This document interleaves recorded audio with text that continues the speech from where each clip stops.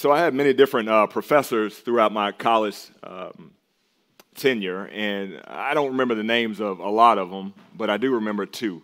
I had two that are very memorable for me for different purposes, different reasons. Professor Abbott was my economics professor, and then Professor Benton was all things business related, so business communications, business marketing, management. Like he taught multiple classes, so you couldn't get away from the guy. Abbott was by far my favorite professor. Hands down, you couldn't tell me anybody else that could match Professor Abbott. Here's why. The first day of class, he pulled me to the side, and he goes, "You're on the basketball team, right?" I said, "Yeah." And he goes, "So you don't really need to come to class. I need you to come to class 3 days. Today, midterm, finals. 3 days." How many days do you think I went to class? Come on, guys. You didn't even know me back then. But you're right, 3. I went the 3 days he told me to come, and I got an A in the class because that was his goal. He wanted all the athletes to like him. He wanted all the athletes to take his class. So I don't tell an 18, 19-year-old that I did it. Professor Benton, on the other hand, I knew from day one, I regretted signing up for his class because this dude was hard. He was very strict. He was no nonsense. If you were on time to his class, you were late, right? And he was a tough grader. And if you came in late to his class, then he would stop the whole class. He would put you at the front of the lecture hall, and then he would say, "You got 5 minutes to present on," and he'd throw out a random business topic. And you couldn't leave. You would just sit there until you just felt embarrassed for, you could only think of so much stuff to say, but you'd be embarrassed. And guess what? You were never late again because you didn't want that feeling ever again. But this dude was hard. Like I would dread going to his classes. However, all of that changed that following semester because that following semester I had to go into economics 2. And I get into economics 2, and it's a totally different professor. And this professor had expectations. He didn't really care about if I liked him or not. He did his job, and he held me responsible, just like every other person in the class. And the problem with that was I wasn't prepared because I didn't do anything in Economics 101. And so when I got to 102, I struggled, and I almost failed that class because I knew nothing about the basics of 101. I missed all of that. And so I had this strong dislike for Professor Abbott once I got beyond his class because he was so worried about me liking him that he didn't set me up for success. Meanwhile, I told you I couldn't get away from Professor Benton, so the next class that I took in business, it was him again. But for some reason, I really was connected with him because I knew right off the back, I had gotten much better as far as my business acumen, my understanding of business, and all of those things. And he would put me on the spot, and I could think on my feet a lot faster because of all of the work that he put me through the first time around. And it was funny because I'd see some of the new students, and they would struggle, and I'm like, I know what you're going through. I was there. But I got significantly better. And ironically enough, he continued to be my mentor all throughout college and even beyond college. He helped me get my first job. He helped me. All of that stuff, we had a tight relationship because he wasn't so worried about me liking him. He was worried about me getting better. And he pushed me to get better. And he became the professor that I remember out of all of them for the right reasons. Man, as we think about discipleship, we all have a desire to be liked. All right, we all want to be liked. Nobody's coming here as macho as you want to sound saying, I don't care who likes me. We all want to be liked. Nobody wants to be that one person where it's like, I don't like that dude. Like, nobody likes that dude. If you are, you're the one oddball. But, we all want to be liked, right? Even getting up here and preaching. I would like to preach God's word truthfully and faithfully. No, that's the priority. But at the end of the day, I'd like, a few guys to like me, right? Not everybody to dread coming in here. But at the same time, care more about preaching God's word. Even when we think about discipleship, we all want to be liked. But we have to be very careful that being liked never surpasses what our goal is, never surpasses our commitment to preach truth to people and be honest with people. Because if it does, that turns into an idol. We've now put ourselves in making people like us before the goal in making people more like Christ. And 'cause guess what? When that happens, when you then slide you being liked above you proclaiming Christ and you being honest and you giving people the feedback that they need and you caring about somebody's soul more than their happiness, then things start to change. The relationship, even the conversations start to change. They go from being serious and straight to the point to, man, I really don't want to rub that guy the wrong way today. Like, I know he's fallen short, but I kind of like him as a friend, right? We go from caring more about Jesus to saying, like, Jesus, I got this relationship. Now I'm going to be the one to make it better my way. And I'm going to start talking about more earthly things, start talking about things like the weather and politics and sports that change, and it really doesn't matter because we don't want to get below the surface and possibly ruin that relationship because we think that we're in control of it. We're worried about the person liking us more than loving Jesus. Here's the thing, man. The goal for all discipleship is not for guys to like you. It's not for guys to like you. The goal in all discipleship is for guys to love Jesus through you and because of you. That's the goal. It's not for guys to like you. It's to love Jesus more because of you. Because of the work that Jesus is doing through you, they love him more, nothing to do with you. And we need to keep that top of mind. And you know, the one person that we can read through in Scripture, there's many of them, but that we constantly read through, we talked about him last week, we'll talk about him again this week, is Paul. Paul cared more about people loving Jesus, more so than he cared about people liking him, more so than he even cared about his life. And so if we can develop the same mindset that Paul has as far as I want people to love Jesus and not like me and not just try to make it easy. I care about people's souls more than that. Then we'll do discipleship well. And it'll always be focused on Jesus. It'll never be focused on how do I get more people to like me? How do I make my circle bigger because people just want to be around me? It'll be all about Jesus. But we need to develop the same mindset that Paul has. And Paul gives us the exact mindset that he had. That I believe he had the same mindset through all pages of Scripture, and this is why he is who he is, right? And this is why we read it. So if we can get a good grasp on that, then you and I will be more effective at discipleship. So let's go ahead and turn to Colossians 1, chapter 1, verses 28 and 29. Colossians 1, 28 and 29, because we see exactly what motivates Paul here, right in these two verses. And if you know about the book of Colossians, you understand that there was a problem in Colossae. Right, Epaphras was the one that founded the church, which he got saved through Paul's ministry in Ephesus. But this church has now gone wayward again, kind of like we were talking about the Corinthians last week. But they're going after focusing on rituals and focusing on the dietary laws and Gnosticisms in there. So they have all of these false teachings that are happening in the church. And so you have Epaphras that goes to Rome to talk to Paul about what's happening in this church in Colossae that Paul has never visited. And so Paul writes them this letter to get them back, just like he did with the Corinthians, get them back focused on Jesus and understanding Jesus is the centerpiece. Jesus is the only thing that matters. It doesn't matter what you eat. It doesn't matter circumcision. Doesn't matter any of these other things, these doctrines that are being taught. Jesus is the only thing that matters. And he's trying to get their focus back on that. And so he starts off by chapter 1 talking about the preeminence of Christ. And then he goes into our chapter towards the end of chapter 1, and he's getting into why he's doing this, why he's writing this letter, why he's an apostle, why he's so zealous about preaching the word of Christ and the ways of Christ. Why? And he tells us this in verse 28. Let's start there. He says this, him we proclaim. I'll do a lot of stopping in here because there's just a lot in these two verses.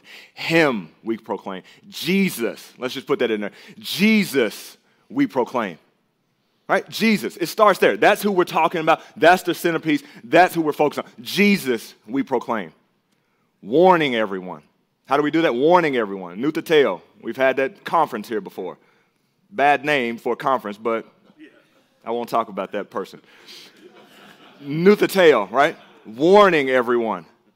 Teaching everyone. So we're warning people of the consequences that are coming. We're teaching people, instructing people how to be like Jesus, how to love Jesus. Teaching everyone with all wisdom that we may present everyone mature in Christ. For this I toil, right? We're working, laboring, I toil. How do you toil? Struggling, right? He's struggling. Agonizomai is the Greek word there, struggling. That word is transliterated to English as agony. You know that word, right? Think about an athlete, right? They're a baseball player that's running it out through first base, right? You get an action shot, there's agony on their face. They're giving it all they got to try to get to first base, right? Basketball, they're diving on the floor. You see an action shot, they're giving it all they got to get to the ball. All of this agony on their face. Paul is saying he's doing that. Why is he doing that? It goes back to what we just talked about, to present people mature in Christ. But for this I toil, struggling with all his energy that he powerfully works within me. Look at that passage. What is the centerpiece of that passage? What is the focus of that passage? It's at the end of verse 28. The purpose is to present everyone mature in Christ. That's Paul's goal. He wants to present everyone mature in Christ. How does he do that? Well, how does he do that? You have to look back. In order to do that, it starts with the beginning. Jesus, we proclaim. In order to present everyone mature in Christ, we got to present Jesus. We got to warn people. We got to teach people. That's how we present everybody mature in Christ. And what motivates Paul? What motivates Paul is looking past verse 28, right? This is the reason he works hard, because it's all his energy. God's energy is all his energy. And that God is powerfully working through Paul. That's why he does it. He's powerfully working through Paul. So Paul understands all of that must happen in order for people to be presented mature in Christ. It's all about Jesus. And it's all about presenting people mature in Christ. That's the goal. That's the purpose. That's the purpose for you and I when we think about discipleship. To present people mature in Christ. Not to get people to like you. Not to fill their head with knowledge. We want to present them mature in Christ. Sanctification. Many of you have been involved in sales one way or another, and one of the main things that they teach you in sales 101, is you got to be able to build rapport. You got to build rapport. Because if you don't build rapport, then it's going to be awkward, and it's going to really make it hard for you to convince and compel that person to buy something for you if there's not some type of connection in there. Right? Because you remember that old saying, people buy from people that they like or trust, right? People buy from people that they like. And so in order for you to really have that relationship, you got to build some type of connection. There has to be some type of rapport. And so typically in sales, if you're talking to somebody that you don't know, the first thing you want to do is, I got to figure out where's the connection there. And so you ease into conversations. You might say something like, you like sports? And then they say, no. Okay, we're not going there. Right, we got to find something else. So I ease into this, I ease into this, I ease into this topic, trying to find a connection, trying to build some type of rapport here, right? And that the second that you find something that they like, hey, where are you from? Oh, I'm from Texas. Oh, you're from Texas? What part of Texas, right? There's that conviction that comes in, right? There's that confidence that you have now because we got something. We got something. And so the tone changes, the excitement changes, the passion changes because there's that commonality that we have and that connection that we have. We've built some type of rapport, but you have to find it. But it starts off with us easing into conversation. Here's the thing about Jesus Christ. He applies to everyone, right? Look at our passage. It says it 3 times. Warning everyone, teaching everyone, that we may present everyone. He applies to everyone. Christians, non-Christian, he applies to everyone. Whether you know it or not, he matters. He matters. He matters to everyone. So he is the ultimate common interest. He's the ultimate common interest for everyone. But as we're talking about discipleship, and we're talking about Christians, discipling other Christians, he's the end goal. And that should be understood by both parties. And so if he's the end goal, then we should be able to proclaim, right? We should be able to say with conviction that whatever it means to get closer to Jesus, to be presented more like Christ, then we should have conviction in doing that. We should have confidence in talking about that. We should have confidence in being able to tell a brother, hey, I think you're a little off path here. I need to warn you to get back on path. Right? We should have the boldness to be able to talk about Jesus Christ and not have to resort to, it seems like they're going through a bad day. I'll talk about something that's more nice. No, because we have a confidence and assurance that Jesus is the only thing that matters. Your feelings don't matter, how your day is going. The only thing that matters is Jesus Christ. And we should have confidence in that. And we should be reminded without having any timidity. We don't have to ease into it because Jesus is what matters at discipleship. He's the centerpiece, and he's what we need to focus on. And that's point number 1 for us this morning, is you and I need to have confidence in discipling others. We need to have confidence in discipling others. The reason is, this is what Jesus modeled for us. He discipled people. right? He discipled everyone. Here's the plan that Jesus gave us for building his church is discipleship. Discipleship. And at the end of the day, like I just said, he is the only thing that matters, right? Jobs don't matter. Money doesn't matter. Your status doesn't matter. Who you're married to doesn't. Your zip code. None of that stuff matters at the end of the day. When we're all about to take our last breath, the only thing that matters is, do we have Jesus or not? And did we spend our life aiming to be more like Christ, maturing in Christ? When we know that, when we understand this is Jesus' plan, this is what Jesus did, and he's commanding us to do it, then we can have confidence that we're right on track. This is exactly what we should be doing because his plan is the one that's going to be victorious. And so if we're part of that plan, you and I will be victorious as well. But the goal is to present believers mature in Christ. That's the end goal. Turn to Ephesians 4 with me as Paul talks more about that goal and expands on that in Ephesians 4, verse 11. Ephesians 4, verse 11, because Paul wanted to remind his audience, the people that he was writing to, what the goal was as well. Because it's so easy to be in our head and to think like, you know what, I read the Bible a little bit, but I got my own aspirations in life. Here's a few things that I want to do. But Paul always centered the goal back on Jesus. And he's saying the goal is maturity. The goal is our sanctification. Right? That's the goal, to be saved and then to be more like Christ for the rest of our life. Live our life as Christ is the boss of our life. He's the Lord. But he says this in Ephesians 4 as he's writing to the church in Ephesus, explaining to them what the goal is. Here it is, starting in verse 11. And he gave the apostles, the prophets, the evangelists, the shepherds or pastors, and teachers. Who are the teachers? All of us, right? All of us. We're the teachers. So he gave teachers to do what? To equip the saints for the work of ministry. To equip the saints for building up the body of Christ until we all attain to the unity of the faith and of the knowledge of the Son of God. To mature manhood. What, manhood in my own measure? No. To the measure of the stature of the fullness of Christ. That's the goal. Again, Paul is telling that to Ephesus. That's the goal. It's not more of you. It's not more of what the world tells us. It's more of Christ. And how do we get that? Through discipleship. Through discipleship. Right? We need to have confidence in discipling others. Right? We're talking about discipling others now. Last week we talked about being discipled, but now we're talking about discipling others, which we all should be doing, no matter where you are in your Christian walk.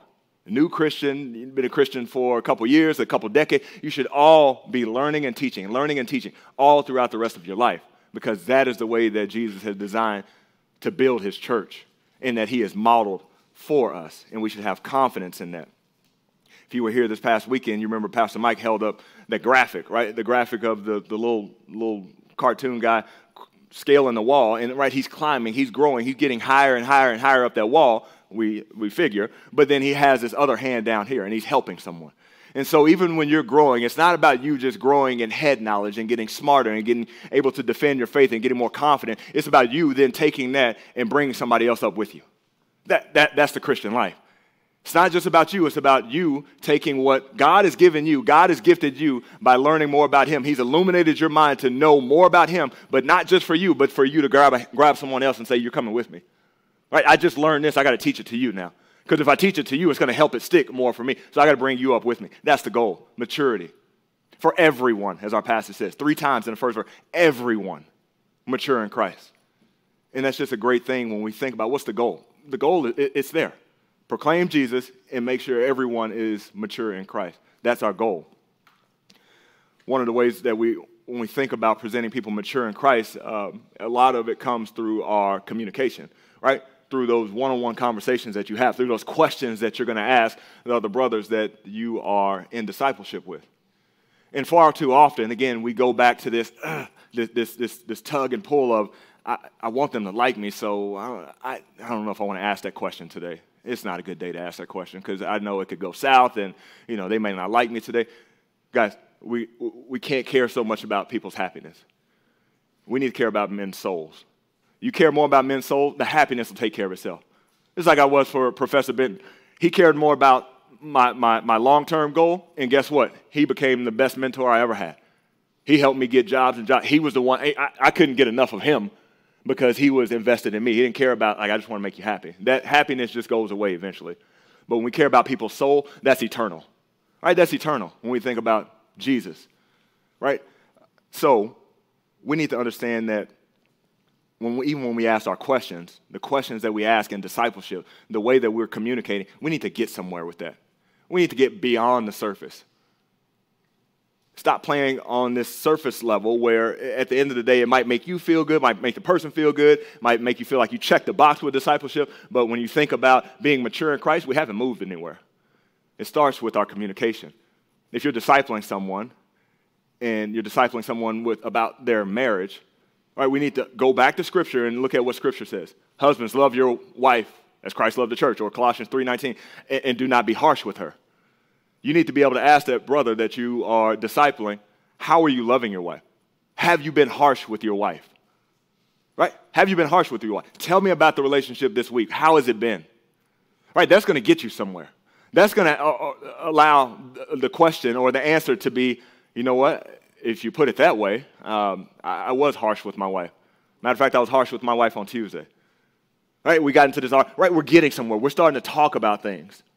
And then now we can go back to Scripture. We can talk about repentance, and we can talk about some application on how we continue to be more mature in Christ. Because guess what? If we don't ask about those things, we just say, how's your marriage going? Oh, it's going good. All right, good, man. Great. Discipleship. It's not discipleship.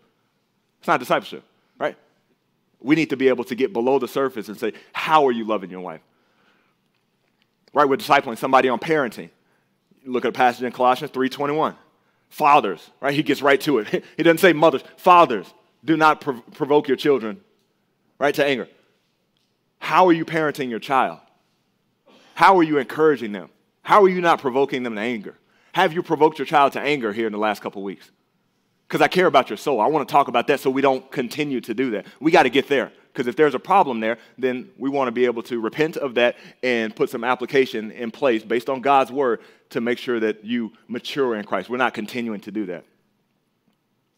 Prayer life. You're discipling somebody in prayer life.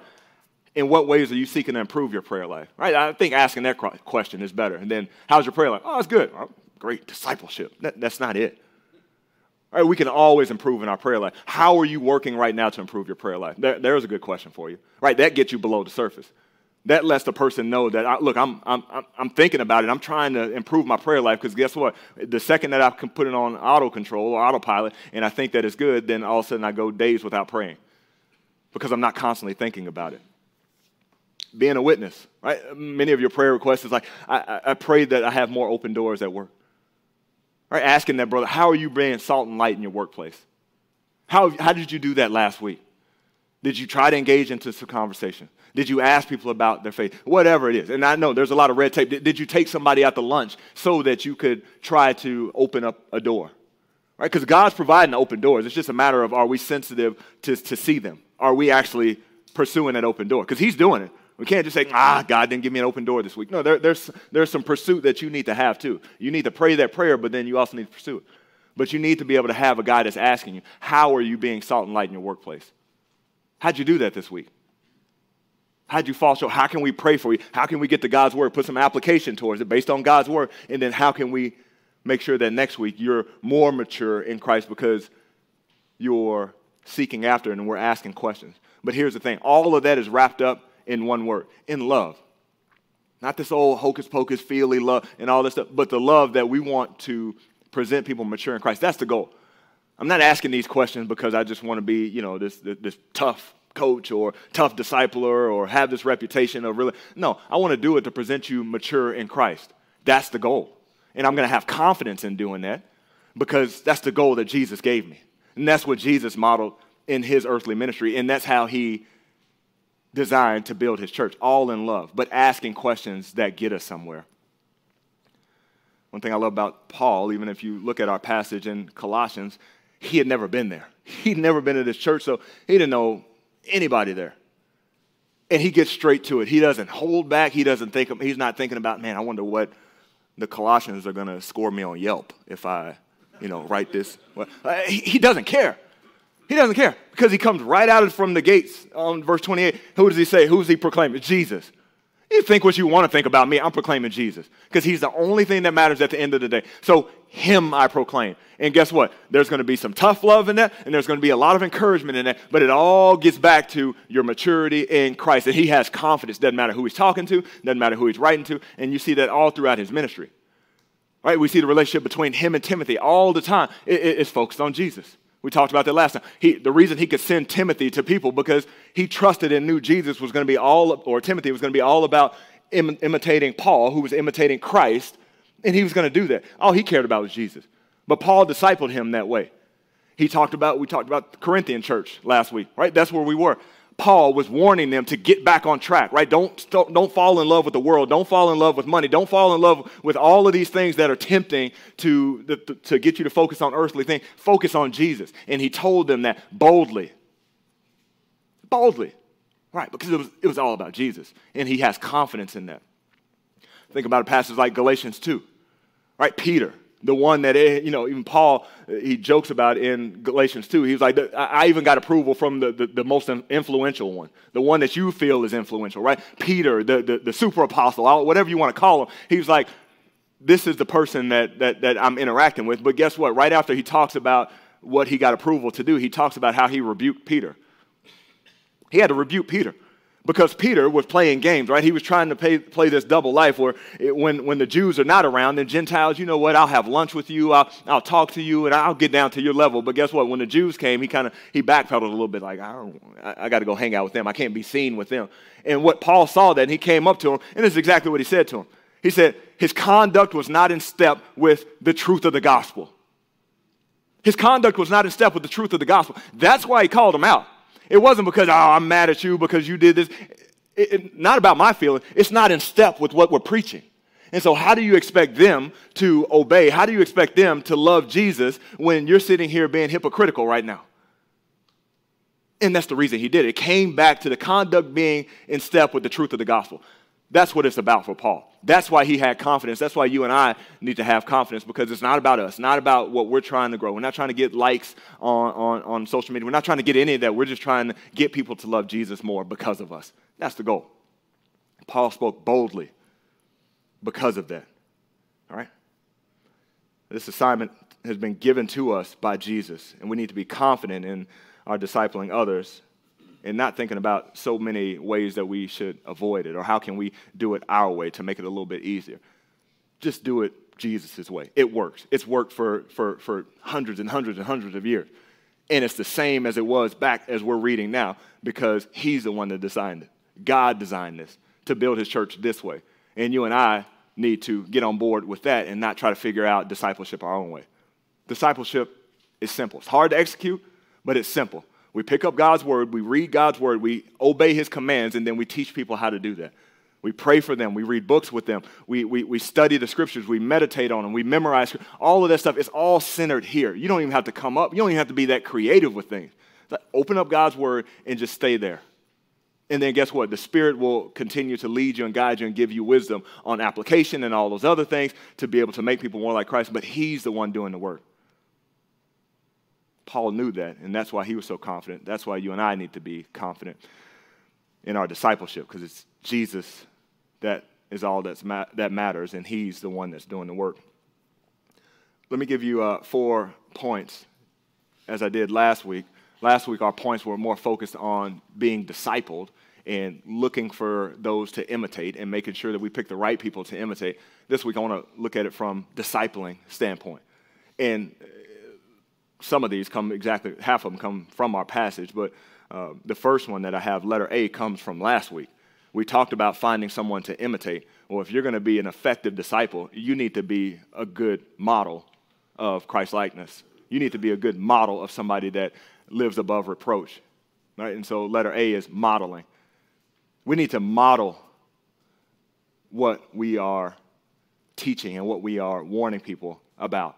Right? It's not your own reputation. It's not how to be more like you. It's to be more like Christ. And guess what? The quickest way to lose credibility, the quickest way to lose really that engagement in discipleship is when you tell somebody to do something and then they look at your life and it doesn't match up. You tell someone they need to love their wife better, not be harsh with her, but yet you're always arguing with your wife. You tell someone they need to love their kids, but you're always complaining about your kids, right? It starts with you modeling this. You want people to be serious about discipleship, you have to be serious about discipleship. You need to be in the Word. You need to be showing up on time. You need to be caring about it. Because once you do it, then a lot of times more is caught than what's taught, right? We know that. More is caught than what's taught, right? People watch you. Your disciplee, the person that you're discipling, they're going to watch your life. And yeah, you're going to teach them, but they're also going to watch your life, and you need to make sure that you are a great model of the things that you are discipling. Not for your own reputation, but for Christ's reputation. So it starts off, letter A, modeling. Letter B, observing. Observing. Here's one that's unique and not directly in Scripture here, but again, these are just pastoral guides and things I want to give you to make you more effective as a disciple. And the observing part is being able to watch, right? When you start discipleship, it's not about like, all right, this is what we need to do. You need to do this. Sometimes it's just listening and watching and observing, right? When we think about, somebody wants to be salt and light in their workplace, right? Before you get in and say, hey, you need to go set up a meeting and have Bible study and all that stuff in your work, just watch and listen. Hear what's going on first before you start to teach and try to give so many, counseling advice and all of those things. Just observe, because you could be teaching them the wrong thing, not unbiblical, but heading them down the wrong direction when you haven't heard and really acknowledged and listened to what they're going through. Observe what's happening, why they're struggling with that, and then how we can go to God's word and help them with that. Observe, watch, listen. It's not a cookie cutter approach. At the end of the day, the goal is the same. Right, we all want to be presented more mature in Christ, but this brother over here, that job is different than their job, or this family is different than their family, or this person's single, this person's married. It might be slightly different on the approach that you take, the application that's there, so we need to observe and be effective at that.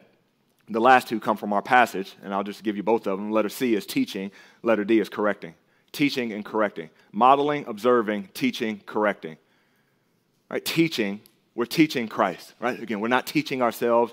As I talked about last week, we need to be connected to the power source. The power source is God's word. The power source is Jesus Christ, right? When we're connected there, and that's the motivation, that's the goal, that's what the centerpiece of all of our conversation. That's the power source. That's where the growth happens. And so when we teach people, we need to make sure that we're teaching people about Christ. It's always connected back to Christ, because when we do that, then the Spirit will work. We got two believers there. The Spirit will work far beyond your words. You'll talk about it in that one-on-one setting, but when they go beyond you the next day, the next week, and all, the Spirit is still at work.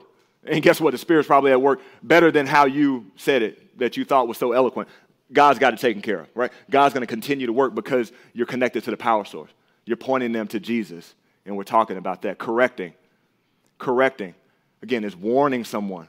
Nuthateo, warning someone, right? Getting them back on path, making sure that if somebody is headed down the wrong direction, that we warn them of where they're headed, and we get them back on path to following Jesus. That's what we want to make sure to do, and we want to do that, and I said this with the Ephesians passage, in love. In love.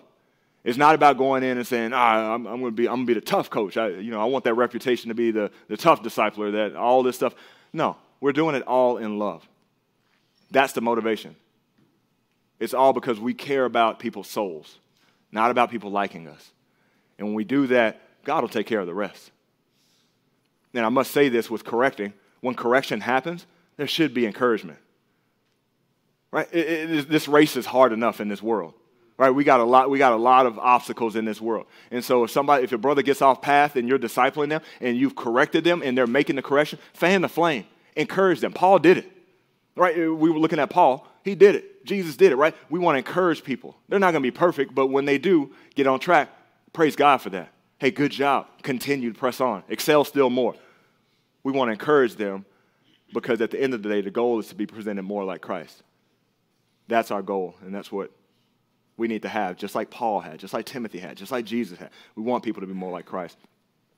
Back in our passage, verse 29.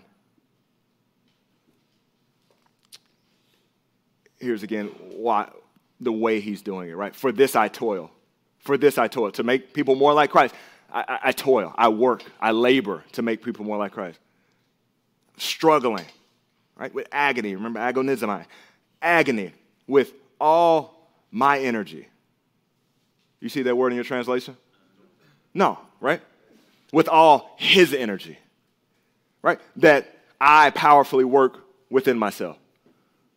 No, you don't see that, right? That he powerfully works within me. Right? This is God's doing. God's given us the energy to produce, to go do the work that he's calling us to do, and he's producing the result. You and I are just vessels, man. We're instruments. But going back to that toil and struggle, picture this, there's a term in track and field, photo finish. Photo finish, you ever heard of that? Right, they get so close to the finish line that from the naked eye, you can't tell who crossed first, right? It's a tenth of a second.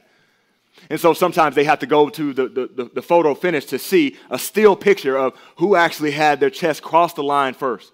And oftentimes in those pictures, you just see the face, and it's like, oh, you're fighting hard for that, weren't you? Right, because they're giving it all that they got to get their chest across that line first. Because all that matters is a tenth of a second from you being in first place to second or third, whatever it is, but a photo finish. But my point in all that is the agony of a photo finish. The faces that are there of them giving all-out effort to get to that finish line before the other person. Agony. Paul's taking that same agony, and he's saying, I'm applying that to making people more like Christ. Like he's struggling. He's doing everything he can in his power. He's being expended to make people more like Christ. That's all he cares about. He's putting his life on the line, toil and struggling. And then I told you that. His energy, right? We need to read that and really soak that in. Wait, I'm trying as hard as I can. I'm giving all the effort. You got more. Because it's not your energy. Jesus is going to give you the energy. The Spirit's going to give you the energy to keep doing the work that he's called us to do. We are mere vessels and instruments being used by God for his goal and his purpose. And so if we understand that, then we know we always got more gas in the tank. And we can't play this game of conserving and feeling like, I can't give any more because I'm not going to have more for the rest of the week. Look, let God take care of that. Expend yourself, right? Struggling, agony, have that about yourself. God will take care of the rest. He'll give you the energy because he has a plan that he's looking to accomplish through us. And he's going to give us the energy. And Paul knew that. And that is why every ounce of energy he gave, he knew that it wasn't going to be useless. And you and I need to know that God is powerfully working in every situation. Every ounce of effort that you give towards Christ, God is going to work through that. Nothing will come back void. Nothing will be useless. We need to understand that. We need to trust that. And that's point number 2 for us this morning. You and I need to know. We need to know that every one of our efforts, that your efforts are never useless. Never useless. There's nothing else in this world that you can pretty much say that everything that I put towards it, I'll get something in return, right? There's always, I'm sure there's something out there, but most things, there's always something that's like, all right, if I give, 100% effort, then I'll hopefully get 75% return, right? That's a good number. We feel good. No, God, there's going to be 100% return on every ounce of effort that you give for Christ. And that should make us want to work hard, right? We should want to work hard. We should want to toil. Because at the end of the day, God's working through everything that we do. He's producing fruit through everything. You may not be able to see it, but he's producing fruit through everything that you're doing. Every ounce of effort. Nothing is useless. Nothing that you will be able to say at the end of this life, oh, when I spent an hour with that guy, it was a waste of time. Right? When I told that guy what he needed to hear, when I corrected him, when I taught him, it seemed like he was tuned out. No. He might seem like he's tuned out. It might seem like it's not getting through to him, but God's going to work in his perfect timing. It could work in the next week, in the next month, in the next year. It could work 10 years from now. God's not bound to time like we are. But every ounce of effort that you give will be used by God. Paul knew that, and that's what made him continue to go and exhaust himself. He put his life on the line because he's like, if I died, this is what God's plan was, right? Right? To live as Christ, to die as gain. Like, I'm just going to do what he wants me to do because I see what he's doing. He's producing souls, right? He's through my ministry, through me preaching the gospel, he has Epaphras out here starting a church in Colossae, right? And I'm writing these letters while in prison, and they're getting to different churches, and they're being spurred on and motivated. Write this passage down, 1 Corinthians 15:10. 1 Corinthians 15:10. This is what Paul says about just his work ethic and why he does it. 1 Corinthians 15:10, but by the grace of God, I am what I am. Right? The fact that he was even saved Because Paul will say, I was the chief sinner. I was the worst person, right? I was killing Christians. But by his grace, I was saved. I am what I am. God's even going to use that experience that he had pre-Christ and use that for his glory and Paul's ministry. Right? And so I am what I am. And he says, and his grace towards me was not in vain. Nothing is in vain towards God. His grace towards me was not in vain. And on the contrary, I worked harder than any of them. I worked harder than any of them. He said, and he did. You can look at his ministry, and we weren't there, but we probably assume he worked harder than the average apostle, right? He had more persecution, right? He wrote more letters. There was more churches started by Paul. He traveled more than, he said, I worked harder than any of them. Is he boasting? No, he's not boasting, because here's what it is. At the end, he says, though it was not I, but the grace of God that is within me, that is with me. That's all God's doing. Paul's saying, I'm just a vessel that's being willing and obedient. God's doing all of this work here. So I'm not boasting myself, but I did work harder than everyone else. But the only reason I worked harder than everyone else was because God had grace to save me, and then I knew it was only through him that I was producing these results. So I'm just going to be a willing servant. I'm going to work. I'm going to work harder than anybody else. Here's the thing you and I need to understand. We will never outwork God. We will never outwork God. You will never outwork God. And what I mean by that is you will never do something for God that he won't produce fruit from in some way, shape, or form in his perfect timing, in his way. Just because you don't see it doesn't mean God's not working in there. God promises us that he will work if we are faithful to proclaim him. We will never outwork God. We will never do something that will not be used by God. God created us, God saved us, and God's going to use your gifts that he's given you, your life experience that he's given you to bring other people in a closer relationship to him, to get other people to love him more. Right? He's uniquely designed you in your life, in your experiences, in everything that you have going on. We just have to be that willing soul to say, even in discipleship, I know at every meeting that I have, every text message that I send, every tough conversation that I have, all of those things, every encouragement that I give, all of that is going to help in some way, shape, or form, encourage people to love Jesus more. And I want to give more effort. This week I was filling up my wife's SUV because I have an electric car. I don't deal with that gas stuff anymore like that, like y'all. But I'm filling up her car, and I'm just sitting at the tank, and I'm watching the price, and I'm just like, see, this is why. And the gallons just keep going, right? The price just keep going. I'm like, stop. It doesn't stop.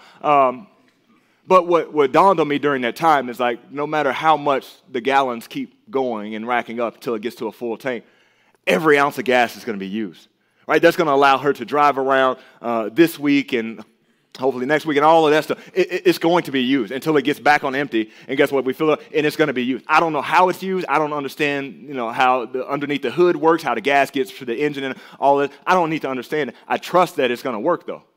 Because I've seen it time and time again. You fill up, then you drive for a while. You fill up, and you drive. So it's going to be used. Everything that we give out, every ounce of effort is going to be used. That very same way. You don't need to understand it. You don't need to see it. You don't need to understand all the workings, the step 1, step 2, step 3. You don't need to understand that. You just need to trust it's going to work. Because you can look back in your life, you can look back in Scripture and see that when Jesus Christ is proclaimed faithfully, it works. It works. God builds his church through that. It works. If I were to take that illustration a little bit further about filling up the tank, sometimes my wife's car will be on E, and in the morning I'll go take her car and I'll go get it filled up and I'll bring it back and sit it in the driveway, and I'm off to work. And so in her mind, she's thinking, as she plans her day, I'm on E. I got to take these 4 kids and I got to figure out how to get to a gas before I make my plans for the day. But then she'll hop in her car and realize, I got a full tank. Like, sky's the limit now. I can drive wherever. I don't have to worry about stopping. I can go different places. Like, my plans have changed because I got a full tank. She didn't do anything to get that full tank. She woke up to that full tank. That's how God works in our life, right? Sometimes we think we're on E. It's like, I'm discouraged. I don't have any more to give. I've met with this brother 10 times, and nothing is happening. But I want us to be reminded, God's the one that's filling up our tank. Keep pressing forward. Keep investing. Keep discipling. Keep putting forth effort, knowing God's going to give you the energy. You might feel tired, you might feel discouraged, but guess what? You pray about it, God will give you that energy to go forward that next day and continue to pursue his plan. Right? When you are out to pursue his plan and not searching for being liked and being the favorite, discipler of all time, then he'll continue to fill your tank. You won't know it. The next day, you'll just have energy, right? You'll be ready to go, and you were exhausted the day before. You didn't know how you were going to do it, but God is the one that is providing the energy. Just like Paul told us, right? It's his energy. His energy, and he's the one powerfully working through us. Philippians 4:13, you know that verse. Just jot that down. I can do all things through him who strengthens me. Right? Paul was willing to be in jail. He was willing to have his life put on the line. He was willing to be shipwrecked, all of that stuff, because he knew God was going to give him the strength. It wasn't him. It was God's strength that was working through him. Here's the thing about understanding and trusting that God is going to work is your discipleship today towards somebody. You're discipling someone today. It may not come to fruition. There might be some, Lord willing, there's some growth there, but we need to trust that God's working on his timeline, right? There's a thing called a ripple effect, right? A ripple effect can happen within discipleship as well.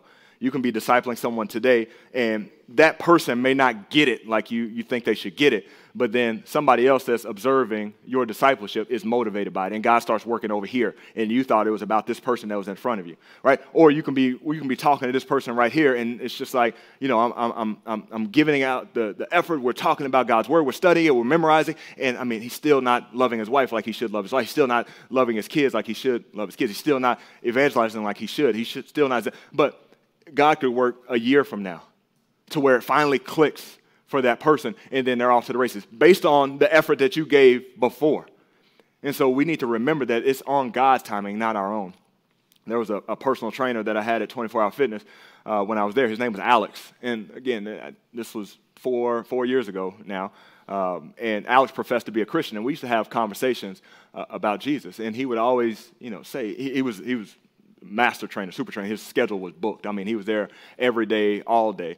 And so he would say, I want to get plugged into church. I want to do these things, but I just got so much work, right? I'm training. And I saw it. He was there, always training people. But we would always talk about, you got to get plugged in. You need to be in God's word. You need to be able to see that is far more important than the people that you're training, right? So we would have these conversations, but his schedule was always filled. So obviously I left there, and I got in touch with him recently about a year ago, because a week ago, because we have a mutual friend, and I heard he had visited this friend. And so I texted him and just say, hey, I heard you stopped by and visited our friend, and just want to say, check in and see how you're doing. And this was his response to me. Again, I haven't spoken to the guy in about 4 years. And he just said out of nowhere, hey, I just want to tell you what's going on in my life. I got plugged into a church. I teach Sunday school now once a month at my church. We're plugged into a life group. And he said this at the end, I'm living for the Lord, brother. Living for the Lord, brother. And so you look at it, I hadn't talked to the guy. It wasn't just me. Other guys were pouring into him and all that stuff. But here's something that I'm speaking to the guy. I'm trying to disciple the guy to get involved, get plugged in, read the word, love Jesus more. And don't love your job so much. Don't love the paycheck so much. Love Jesus more. And I'm just like, I don't know if it's ever going to work with this guy. And then 4 years down the line, I haven't had any communication with him. He says the same thing that we talked about. I'm living for the Lord, brother. I'm living for the Lord. Right? And so in God's timing was a good reminder that it's about God's plan. God is using us as vessels, but this is his plan at the end of the day. So even if your discipleship isn't like, wow, this person just having this super sanctification, keep giving effort, keep teaching, keep warning, keep investing in, because every ounce of effort that you give will be used by God in his timing. And he's powerfully working, as Paul said. It's his energy, and he's powerfully working within me. It's all God is doing. We just need to be willing servants to say, no matter what, I'm going to put forth effort because I know God is going to use it. Nothing is going to come back void. If you come into my office, one thing you'll see, or you may not see it, but the last passage that I read before every sermon is this. Is this Colossians 1, 28, 29. Before any sermon that I've preached, that is the last passage that I read. And because it's taped above my door. And so I look at that and I meditate on that for a second before, even if I walk over here and preach this message. Because it gets my mind back focused on what we're talking about here. Because guess what? There's some messages that I'm like, oh, man, I'm not going to get many likes on this one. Right? I'm going to ruffle some feathers on this one. Right? Or there's messages where I'm like, man, I don't know if this is going to really connect, right? I hope, I pray God gets it. Guys get it. But then I read that and it gets my mind back less off of me and more on Jesus. Because it tells me who the person we're talking about. Who am I talking about up here? I'm not talking about Pastor Kellen's best ideas or best opinions and all that stuff. It's Jesus I'm proclaiming. Jesus. Him I'm proclaiming. Warning everyone and teaching everyone with all wisdom that we may present everyone, what's the goal? Mature in Christ. So it reminds me who I'm talking about. It reminds me what the goal is to present people mature in Christ, and then how I do it. I need to toil over this, right? I should be struggling over this. Why? Because I'm working out all the energy that I have. It's not about my energy. God's giving me the energy, and then he is the one that's powerfully working within me. So it's not about me, right? I'm just a vessel. I'm just an instrument up here preaching the word of God. He's doing all the work here, and I need to be reminded of that every time I go out and preach, because there's a spiritual warfare that's outside this world, that's just unimaginable, but I need to get my mind back on the goal, and the same goal and mindset that Paul had. Him we proclaim. I'm just talking about Jesus. You can like me, you can not like me, whatever it is. I just want to talk about Jesus.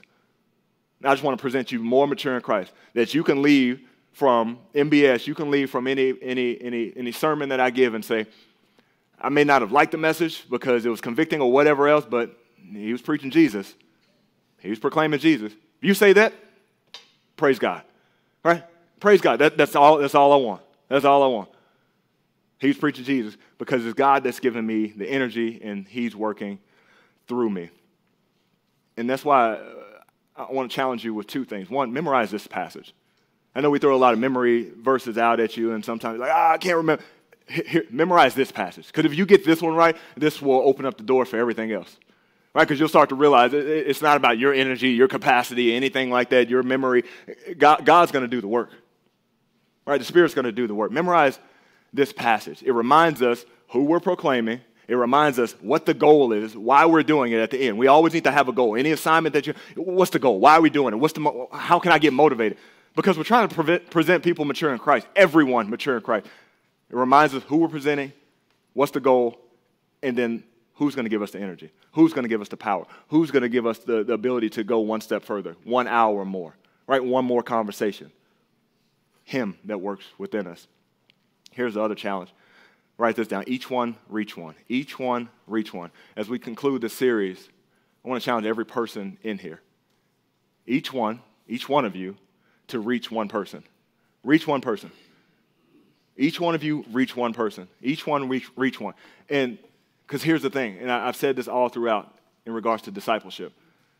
I can say this, we can preach it, you can acknowledge, you can head nod it all day long and say, yep, that's what Jesus commanded. This is how he's building his church. This is how he wants me to work for him to build his church. This is how he's going to use me. We can head nod all day long. If you don't apply this, every one of you, then we've missed the mark. It becomes a decent sermon series, I guess, maybe not. It goes in the archive, and we don't even think about it anymore. But if you and I commit to each one, reach one, and then we continue that, God will work powerfully in this ministry, right? He will fill look at the open seats in this room right now. And we're not even in the biggest room, right? We're going back over to 120 West in the fall because fill the room. And it's not about my preaching. It starts with you guys. It starts with me. It starts with you of taking discipleship seriously. Looking at yourself and examining yourself and saying, do I have somebody right now that I'm learning from, that I'm teaching? And that should happen for the rest of your life. And if that happens, guess what? This room will be full of men that are working towards loving Jesus more and more because of you. If you just let this go by the wayside and say, nah, whatever, 75% of the guys will do it, then we're not working at full capacity here. We're not trusting that God's given us the strength. So that's my challenge for you. Every one of you, reach one person. And I just say one right now, because I know if you do that, then God's going to give you the encouragement to say, I got to go get more than one. Right? I got to keep this going for the rest of my life. This is not going to stop. But let's start here. Each one, reach one. You should all have somebody that you're learning from and that you're teaching from. And if I ask you, you should be able to tell me exactly who that is. Not like, my pot. Who is that? We start in this ministry, and it affects our whole church. Because the way the church moves is based on the men. And the way the men move is based on the men that are in men's Bible study that are studying God's word. Not trying to put down any other ministry, but you're the ones that are in men's Bible. You're the ones that are studying the Bible, right? And so if you're applying the Bible, you're going to influence other men to be in here and want to apply the Bible, and you're going to influence the whole church because they're going to see all of these strong, godly men that just care about loving Jesus.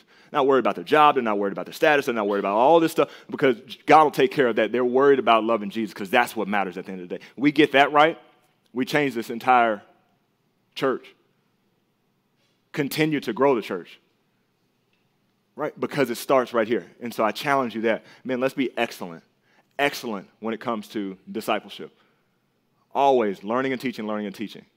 Authentic discipleship. And I'm telling you, we do that for the rest of our lives, then Jesus will continue to build his church through you. He will work mightily through you to build his church because you are willing and ready to do it. And I want that to start here. So let's take this seriously, even as we end this series, that we commit to doing this for the rest of our life, learning and teaching to get people to love Jesus more. Let's pray. God, thank you for this mission that you've given us to build your church of discipleship. And Lord, I just pray as I think about this entire series that we would have this top of mind. We wouldn't forget and start to think there's other ways that you want to build your church, but we know and we can be confident that it's through discipleship. And we can be confident that every ounce of effort that we give for Christ will not return void. You will use that for your glory in some way, shape, or form. So, Lord, I pray that we would all be motivated to do that. And I pray that we would take this challenge, each one reach one, that we would go out and be serious about discipleship. And if we still have questions, that we would seek clarification through small group leaders, through me, whomever it is, but we would be so sincere and serious about it that we would start today to make sure that we can look at ourselves and say, I'm all about discipleship as Jesus commanded, as Jesus modeled. Lord, I pray that we would do well in that, knowing that there are obstacles that would come up, that will come up. There will be tests that will sometimes cause us to make us feel like we need to take a step back from it. But Lord, I pray that we would excel still more. We would press through that for your glory and your honor because it's Jesus that we want to proclaim with everything that we do in our life. And we ask all these things in Jesus' name. Amen.